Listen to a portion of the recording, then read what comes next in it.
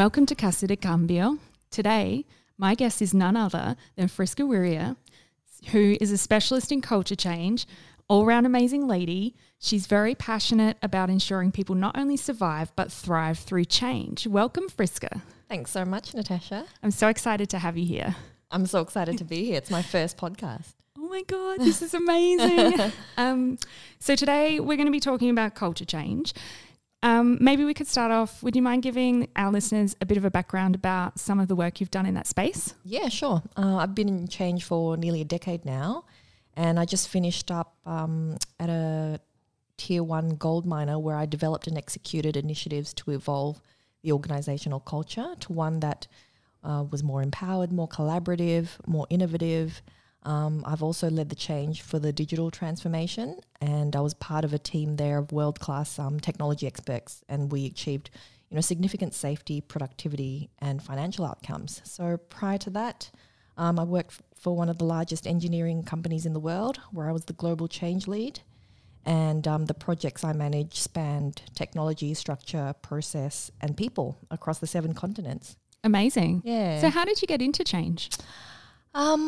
I first cut my teeth in general management consulting after I did my MBA, and I started to recognize that change was being more and more regarded as a discipline, not just a fluffy comms plan, not just taking people out for coffee. There's actually quite a lot of deep thinking and a science behind it. So I saw the opportunity and I took a massive pay cut, 40% pay cut, to step down from general consulting to start from nothing, start from a change analyst. Wow. And I just worked my way up with unwavering dedication, just soaking up knowledge like a sponge. So that would have been a really difficult decision to make, to be kind of mid-trajectory in a career and do that. So I'm interested to unpack that a little bit more. What was it about change management that made you think it was going to be worth it to start at change analyst? Yeah, sure. It played to all my strengths, and my strengths are, I don't like to call them soft skills. I call them critical skills. I hate it when people say soft skills. It kind of devalues them and makes them sound like they're not important when they're really bloody important. Yeah. I mean, you tell me any job that you don't need exceptional communication skills, the art of persuasion and influence, developing rapport and trust. I mean, these are critical. These are life skills, both in and outside of the workplace. Yeah. And so I recognized that it played to my strengths, and I realized that this kind of job is not the kind of job that gets outsourced. You can't outsource this sort of work. Okay. And then coming out of that consulting environment and working as a change analyst, was that humbling? It was humbling, and I didn't realize how difficult it was, because when it comes to people, at the end of the day, they're very irrational and illogical. No matter how much they think, they make decisions based on facts and logic. We are ruled by our amygdalas. Emotive. We are just basically those same cavemen who, because that's what it's all about. And that's why people behave in strange ways, because of, all of the, what's the word? It's not hormones. No. Pheromones, hormones, like what does the amygdala releases? Cortisol, doesn't it? Yes. Yeah, which is, that's a hormone, right? Yeah. So we're basically ruled by that. And also what I found challenging about it is that you can't use the same solution twice, because what works for one stakeholder is not going to work for another one. So it constantly kept me on my toes. Or what works well at one company is going to be a disaster at another company, even if it's the exact same software that you're implementing. That's right. So it's both a blessing and a curse. The blessing is it means I'm continuously sharpening the saw, learning, adding to my toolkit, talking to other change experts such as yourself and, finding out what's worked for you, what may work in this situation. So cool. And so after being a change analyst, you made your way up to where you are now into very senior roles.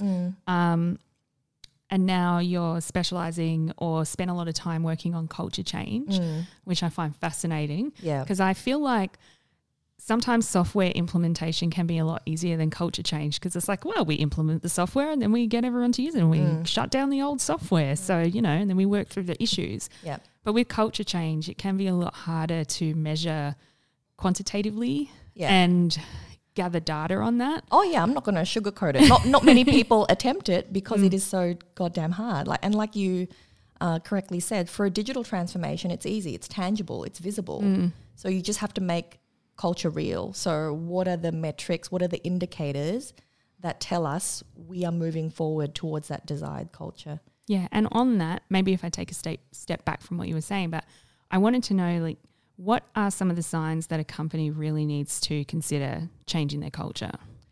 It would have to be from the data points. So exit interview findings, employer review. Employee engagement surveys? Yeah, employee engagement surveys. And not just that, but independent third-party employer review websites such as Glassdoor. Glassdoor, yeah. Yeah, you want to look at turnover and just general feedback. You know, you want to listen to people that probably 4 weeks into the business and ask them how they describe the culture. Yeah, because that would be very, very telling. And with things like looking at gender representation or diversity, or seeing if there's any gender pay gaps, would that also potentially be a deciding factor in a culture change?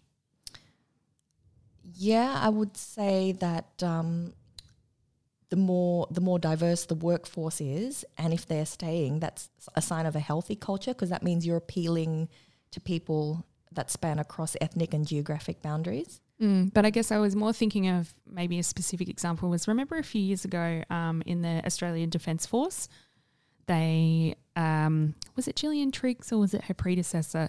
They had a report, they had a lot of stuff come out in the media about sexual abuse, sexual assault. It was a really crappy place for women to work.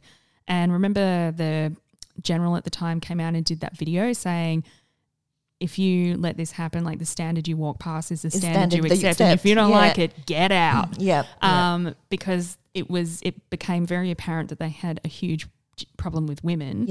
And they embarked on a culture transformation to try and make it a more appealing place for women to work and get women to start applying, and also not have women be sexually assaulted on the job by their peers. So that's kind of where I was leading to with that question. I was thinking maybe if you have a company where you look at your, I don't know, you've got very low female representation in your management roles, or you've got a big gender pay gap, maybe you might want to do something about that. Oh, okay. Yeah. Cool. So if you have all of the signs that we've discussed before, like you've got very, very poor employee engagement scores, you've got poor exit interviews, you've got people leaving before their probation is up, how would you begin going about trying to change that? What would be some of the first things that you would do?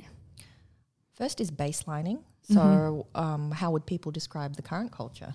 You know, and why do they say that? And it sounds simple, but it's an exhaustive amount of data that you need to collate through various sources, you know, observational feedback, perhaps applicant interview questions, focus groups. And then once you've baselined your current state, you then need to decide where you want to go. So what are the traits? And then, you know, that needs to be supported at the very top, at the leadership team. They really need to live and breathe it every day, day in, day out. And do you sometimes have to go and create those data sources if they don't already exist? Yep. And how would you go about doing that? So for the baselining, luckily there was already some pre-existing information that existed, and there were already focus groups in play for another project. So for me, it was a matter of weaving in specific cultural questions into those focus groups, so I could then use that as a data source. Great. That's a great example. So after you've done the baselining, what would be, and you've got support from the executive leadership, because if they're not supporting it, it might not go so well. Then what would you do? You'd engage the business to collaboratively decide, okay, this is where we are, this is where we want to go. Let's together decide how we're going to get there. And I still believe that the biggest influencer on culture is your manager, is your leader, because at the end of the day, culture is created by those one-on-one interactions. You know, everything that we say and do not just moves us, but it moves people around us. So that they need to buy into it fully and be prepared to learn.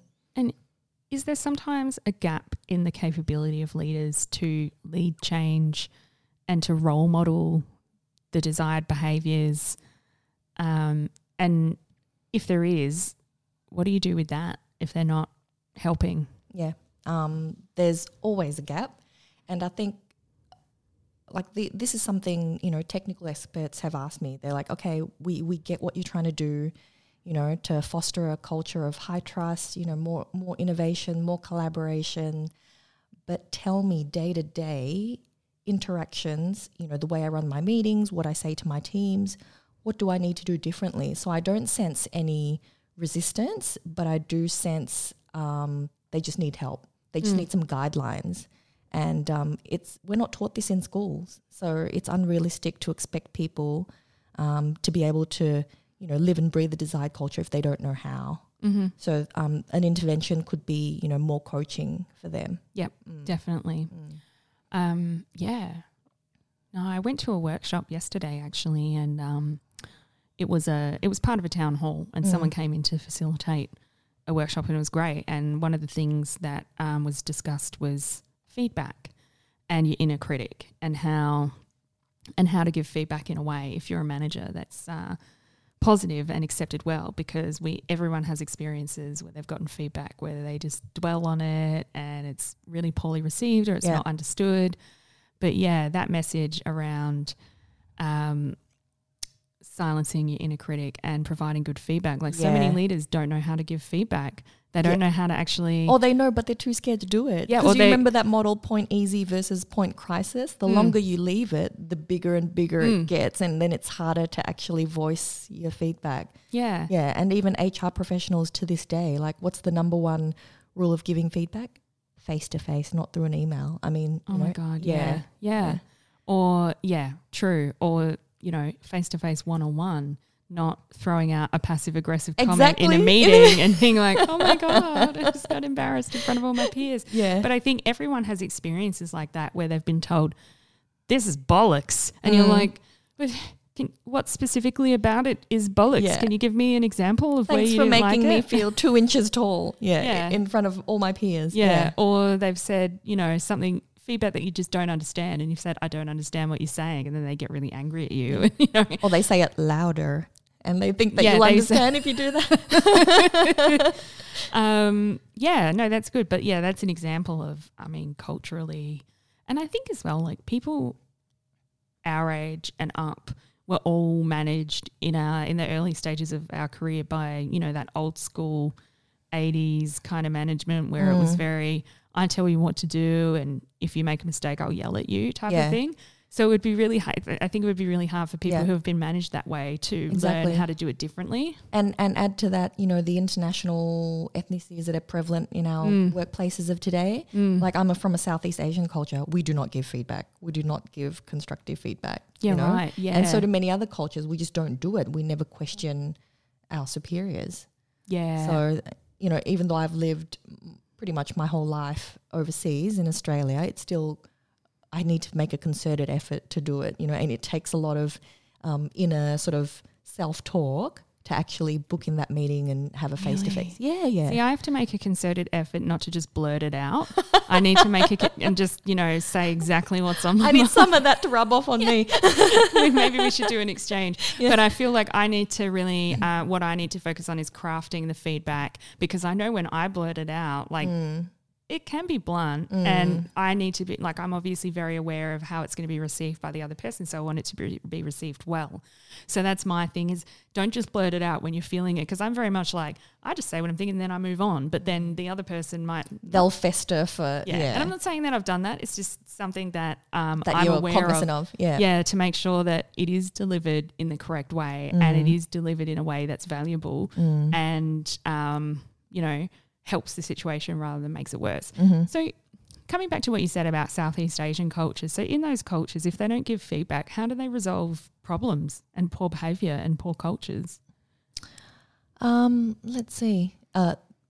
Very poorly. Like change management is not even a thing there. Is that because people just do what they're told by their manager? Correct. What would we do if we would be out of a job? Yes, I'd probably be fired by now. How do they? Well, it's easy if it's poor performance of someone lower. I mean, your boss just tells you like it is, and he'll tell you probably very bluntly. you know, and if it's someone higher up than you, most likely you would have to widen your sphere of influence and speak to their one-up manager and address your concerns. Yeah. Right. Yeah. Wow. But would the one-up manager be open to feedback about one of their reports from somebody, 2 levels down? Potentially. Maybe. Yeah. Potentially. If there was a drastic impact to reputation or profitability or productivity, I mean, they'd have to listen. Yep. Yeah. Yeah. Interesting. Yeah, but grievance processes, they don't really exist in Asia. Yeah, and I guess as Australians, we are a very vocal bunch and we're very open and direct in our communication. Oh, yeah.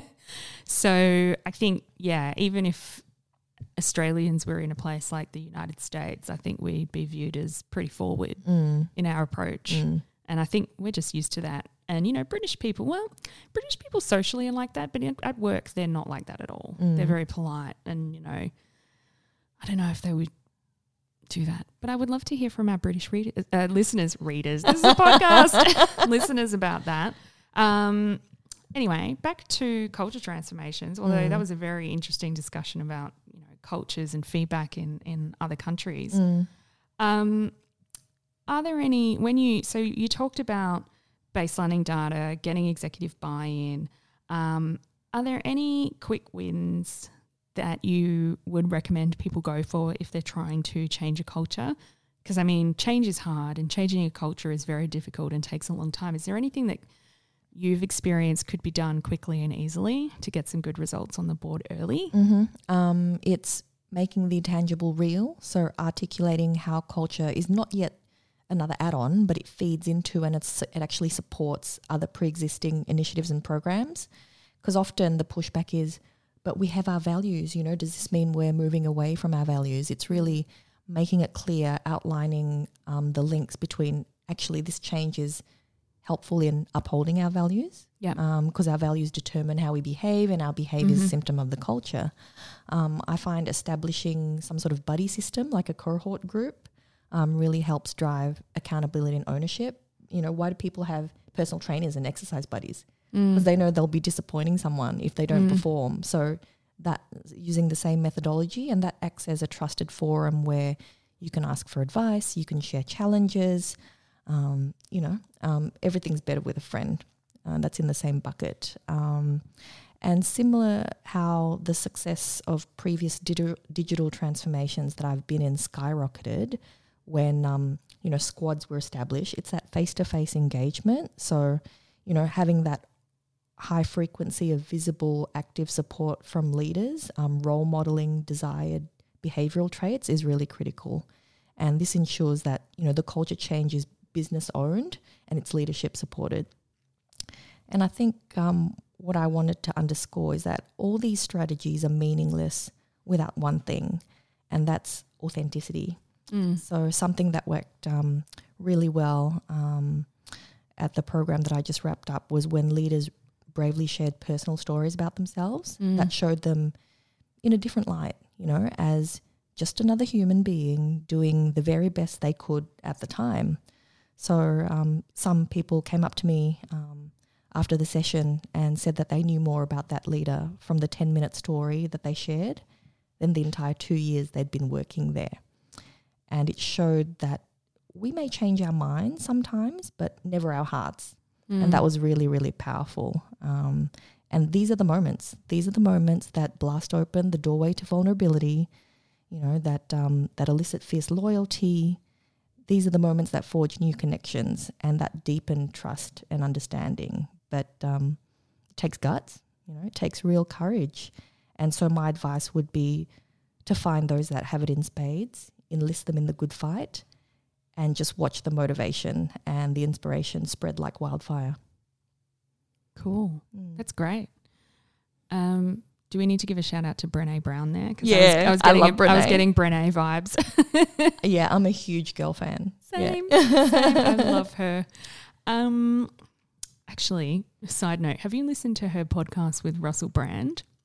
No, it's on my watch later list though. Yeah, Under the Skin, it was so good. I was so overwhelmed a couple of times. My brain was exploding. I had to stop it and just come back to it later. But it was such a good episode of a podcast. Yeah. I'll put that in the show notes. Okay. So are there any pitfalls to avoid when you're embarking on a culture change program? I think for something that literally impacts every single person in the business, if it's not led directly from the top and every single one of the executive team have bought into it, then it's, save yourself the pain. Yeah, it's not going to work. Yeah. Yeah.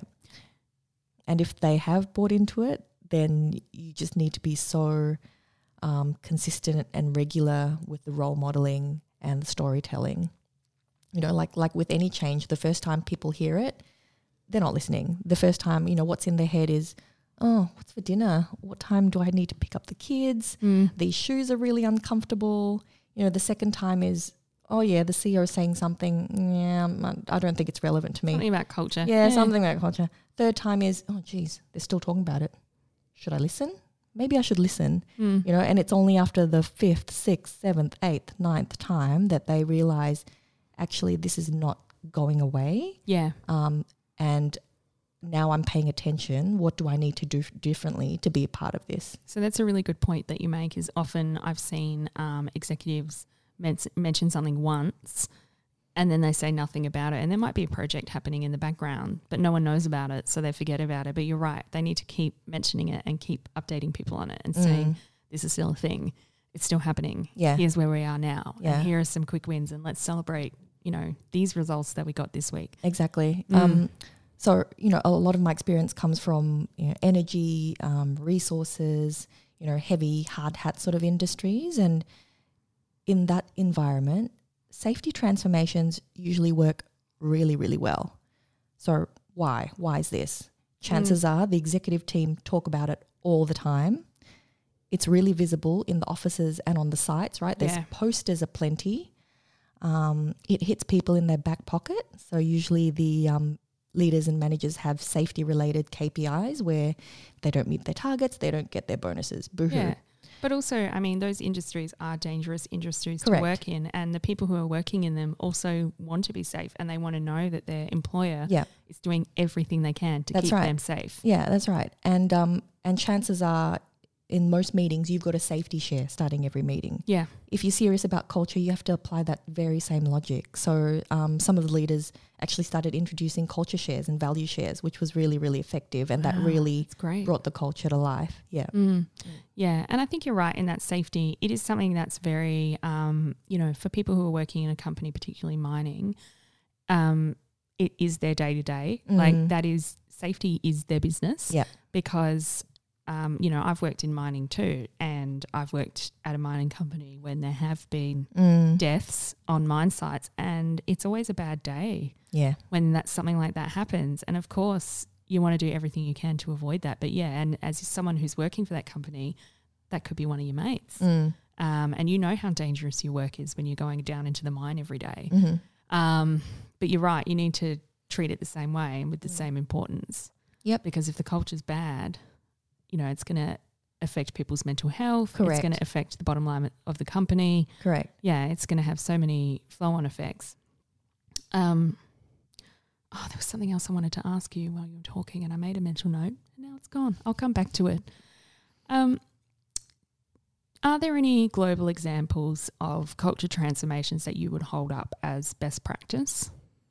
Yeah, IBM springs to mind, just because I was at a leadership symposium a few months back, and well, first of all, as a company, they've reinvented themselves. They were pretty much going down the tubes, and now they're back up there as a rebranded design and innovation consulting firm, you know, moving away from hardware and software.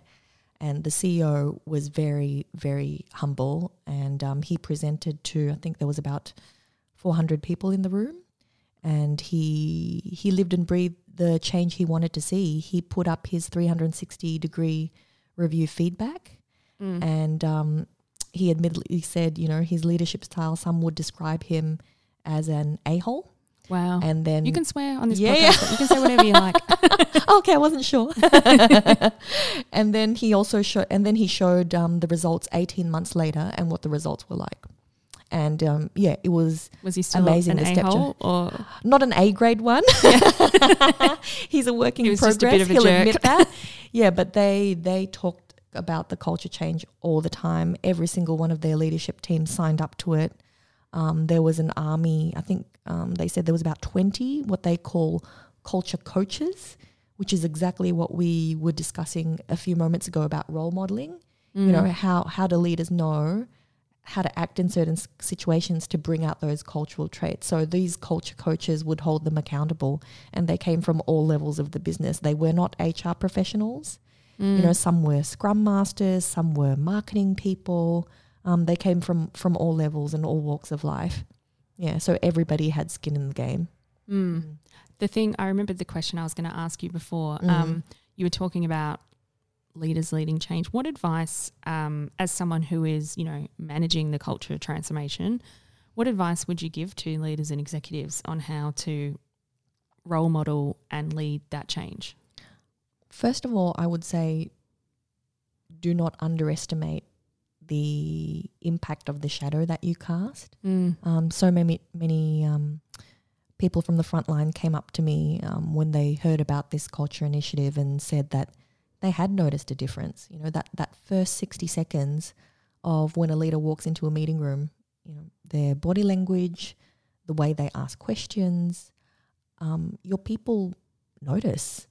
Yeah. Your people remember, and your people will talk about it and be inspired by you. Yeah, and you're absolutely right. When you're a CEO or a senior executive or, you know, the head of a business unit, and you go to like your town hall or whatever employee meeting that you're speaking at, they do listen to every single word that you say and the tone that you use and how you say it, and they read into it because they're trying to work out what are your priorities. And, you know, I've been to town halls where a CEO has spoken and everybody comes back and says, oh, did you hear them say this, and this? And, you know, people really, like it, you can't be flippant about that, and you do need to be aware that you do have a much louder voice. Correct. And you need to have your elevator pitch always ready for why, because you will get asked, why should I do this? Why do you believe in this? What will you personally do to make this a success? Yeah. Any other advice for leaders? Just to be active, visible and regular throughout. You know, it's more than just signing off on budget or turning up at a kickoff event. Like, you know, 30 seconds of you being FaceTime at a town hall is much more valuable than the most elegantly crafted email you can create, you know. Yeah.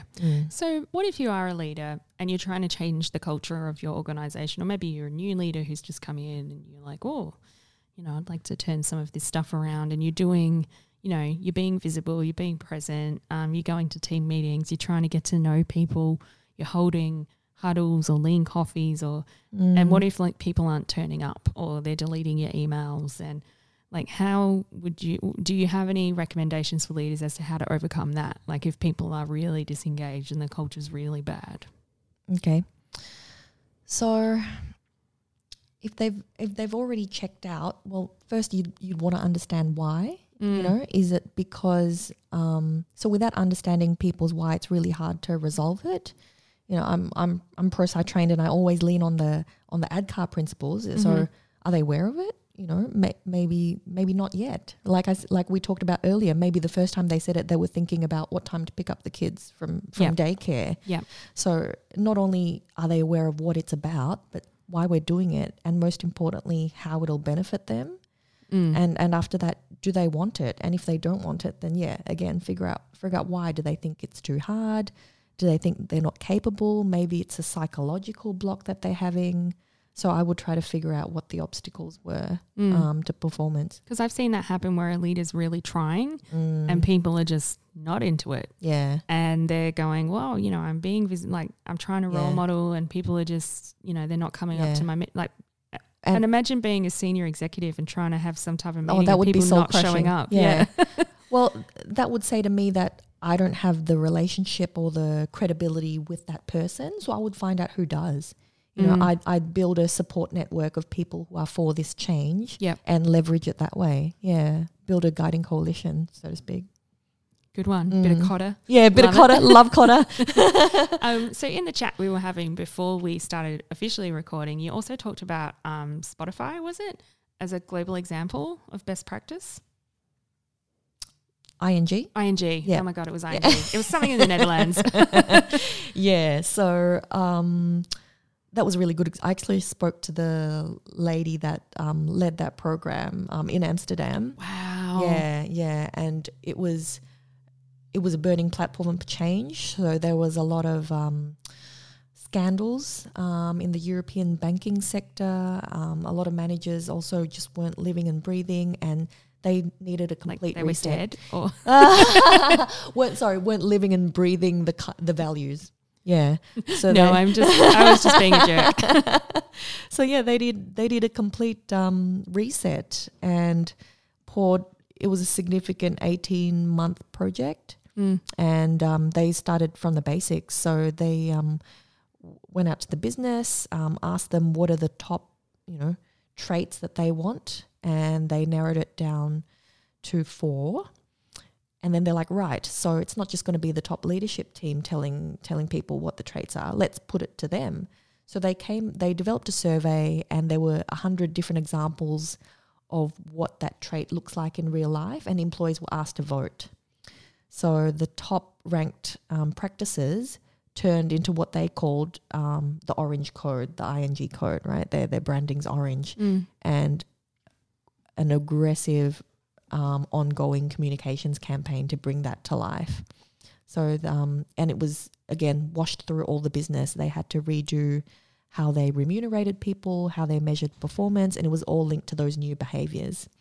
And they developed something that went viral to encourage people to complete the survey, because it was fully optional.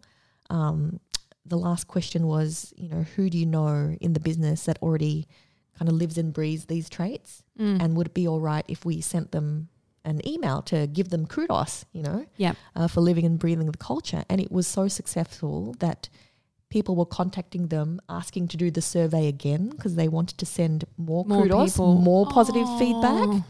So it just went crazy. When I spoke to her, they'd reached like 125,000, kudos sent. Fantastic. So it went, the momentum was so significant. They actually invested in a kudos app, where you can send positive feedback in real time to people that live and breathe that desired culture. Oh, awesome. Yeah. Awesome. Yeah.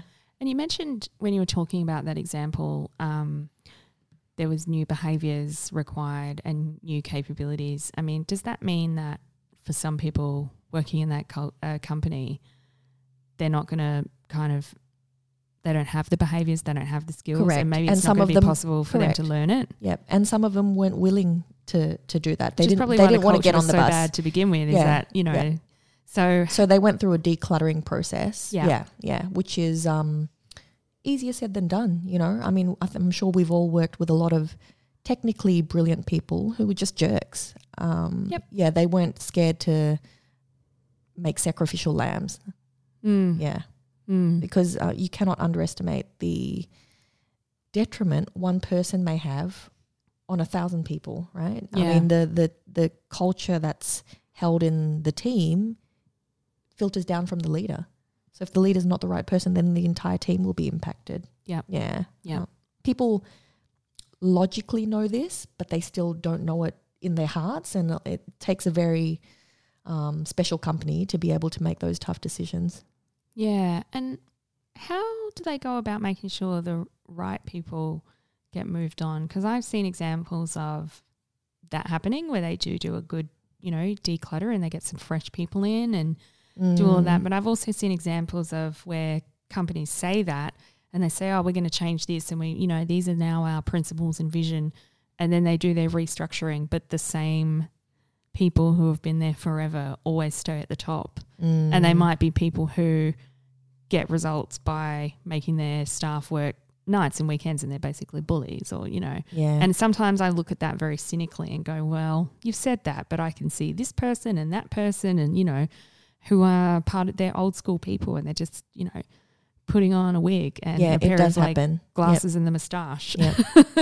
It does happen, definitely. I didn't speak to her about that, but No. I talked to Apple, and they have a very strong, consistent culture, and they've said to go through their interview process to make sure it's the right cultural fit. They have up to 14 interviews before you hire. Jesus. Yeah, 14. Wow. So but I guess people meet want to so work many for Apple people. so badly they would put themselves through that. Yeah. 14 interviews. Yep. Wow. Mm. Wow. I don't know if I could do that. That's so many. I know. I'm shocked. I know. And even somebody that was already in the business to get a different role in a different country, same company, 8 interviews. This person had a stellar track record. Is that inefficient?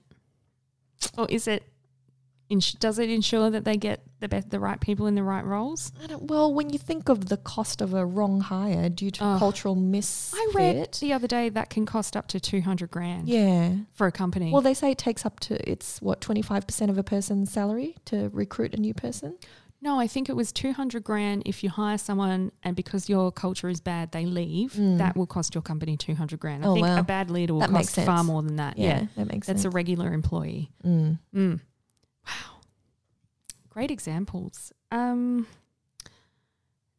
there anything else you wanted to share with us about culture change? Any analogies? Any advice? Actually, your point then about, brilliant jerks, so to speak, and they're still in those positions. And some of these people weren't even brilliant. Yeah. I'm not even giving them that.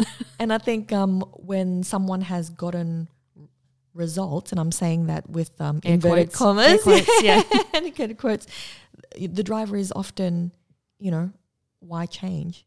But I think you should bring those invisible impacts to light. Bring out turnover stats, the cost that you just said of people leaving. And I think that you have to really realize that those results are short-lived and at what cost. It's often just because those costs are invisible and never brought to light that they stay in those positions. Yeah, cool. So you've got a speaking gig coming up next month? Correct, I do. I'll be at the Mining Leaders Forum in Perth on the 18th of November. Fantastic. So if anyone's in Perth, you can go and see Friska doing her thing. Anything else you wanted to share with us before we wrap up? Yeah, I think when it comes to embarking on a culture change, that you really have to show your seriousness with it, and that if you're really serious about this, then it needs to be measured, not once a year like most companies do, because by that time the horse is bolted and you're making decisions based on data that's 12 months old, but quarterly, just like your financial highlights, and that regular sort of measuring allows you to, find where are you making an impact? Where are you not? You can then continuously fine tune and finesse your change and engagement initiatives. And some of the pushbacks that I've had, and I wanted to share some of the responses, is that, I'm supportive for this culture change, but, we don't have the time, we don't have the money, that's the issue. But what I want to say to that is that time is a great equalizer.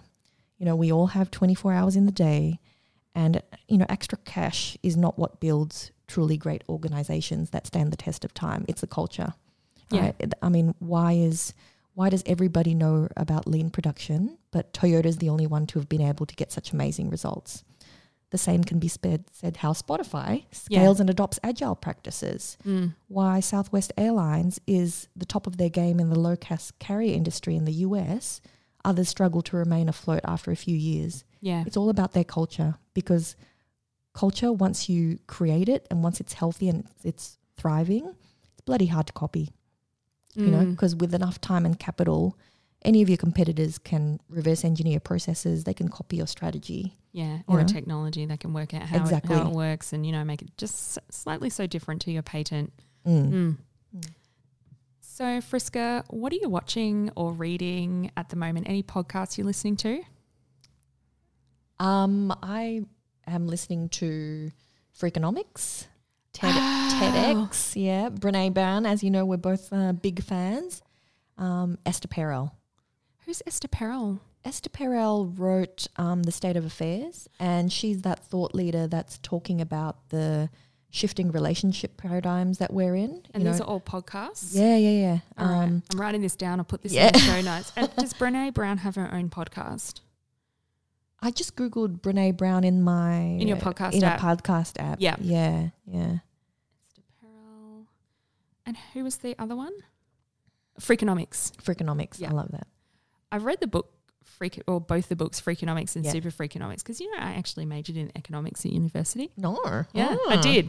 I love it. I find it fascinating as well. And it's such a fascinating book because it's, economists are they're kind of conservative and maybe a little bit stuffy people, and to have an economist who's so out there and wants to explore data in such a different way. I find it fascinating. I'm definitely going to be checking out that one. I subscribe to TEDx, and I'm a huge fan of Alan de Botton as well. He's that philosopher. Yeah.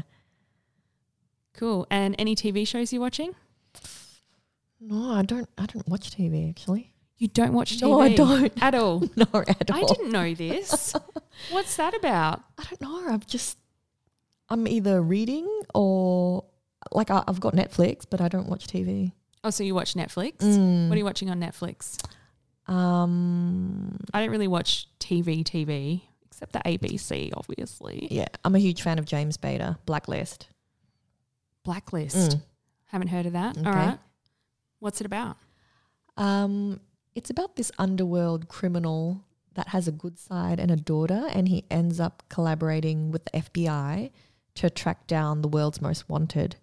Oh, so is it a crime drama? Yes. Oh my God, I love crime dramas. All right, I'm getting straight onto that. Awesome. Another thing I like to ask all of my Casa de Cambio amigos is, what was the best career advice you ever received, or a good piece of career advice you received? Okay, give me a second. Let me think about that. That just realize, if something ends, whether it's a redundancy or your contract or something, that it may not be your forever, but it's your lesson, and you really need to stop and reflect on what that lesson is. Yeah, that's great. And when we were chatting before, we were just shooting the breeze a little bit about culture and change, and you made this great analogy about a garden. Yep. Could you share that? Sure. I think it stemmed from my eye rolling at the amount of times the bloody iceberg analogy has been trotted out, and how they liken that to culture, because you can see the behaviors on top, but you don't know what's driving it. So, park that. That's yesterday's news. And I like to think of culture as a garden. So why garden? Because it's created by people organically, and culture is a living thing. It continuously grows and evolves. It has to be tended to and regularly nurtured. And while you can't design culture, the elements that shape and mold it can be. And when I say elements, it's things such as, some elements are beyond our control, like geopolitical forces, environmental factors. But in many ways, it's all of us, and we are all gardeners. We create the conditions that help or hinder a culture's growth. And by this, I'm referring to, processes, policies, shared values, your leadership style, the people you choose to hire or fire, right? And, what happens when you neglect a garden? Two things. It'll either wither and die, or it'll be overrun with weeds. Yeah. And those weeds are the toxic people that we talked about, the brilliant jerks, or not so brilliant jerks, they're just jerks. Yeah. Unethical behaviors. Why do you have this job? I don't understand. Destructive conflict, confusion, disengagement. So exactly like a garden, your culture needs ongoing care and nurturing if it's to grow and thrive. So it doesn't belong to one person. It doesn't belong to the top leadership group. It's something that you share and co-create with everyone. And, make no mistake, when I'm elbows deep in fertilizer with a sore back, wiping sweat off my brow, I'm like, why the hell did we embark on this culture journey in the first place? And it's in those times that you really need to remember that the flowers of the garden are worth it. Engage people, climbing productivity, reduced attrition, and recruiting and onboarding costs spiraling downwards. I mean, the flowers are for everybody to enjoy. And when we think, hypothetically, if we, start working at 25, retire at 65, averaging 40 hours a week, God. Working 48 weeks a year, take a month off, that's nearly 60,000 hours we spend at work. Wow. So it doesn't make sense to be more intentional about the culture that you create in your workplace. So that's why I like the garden analogy. It's not going to happen organically, so don't leave it up to chance. That's wonderful. I love it. Thanks. Thank you. Well, thank you so much for joining me today on Casa de Cambio. It's been an absolute pleasure. Thanks for having me. Bye. See ya.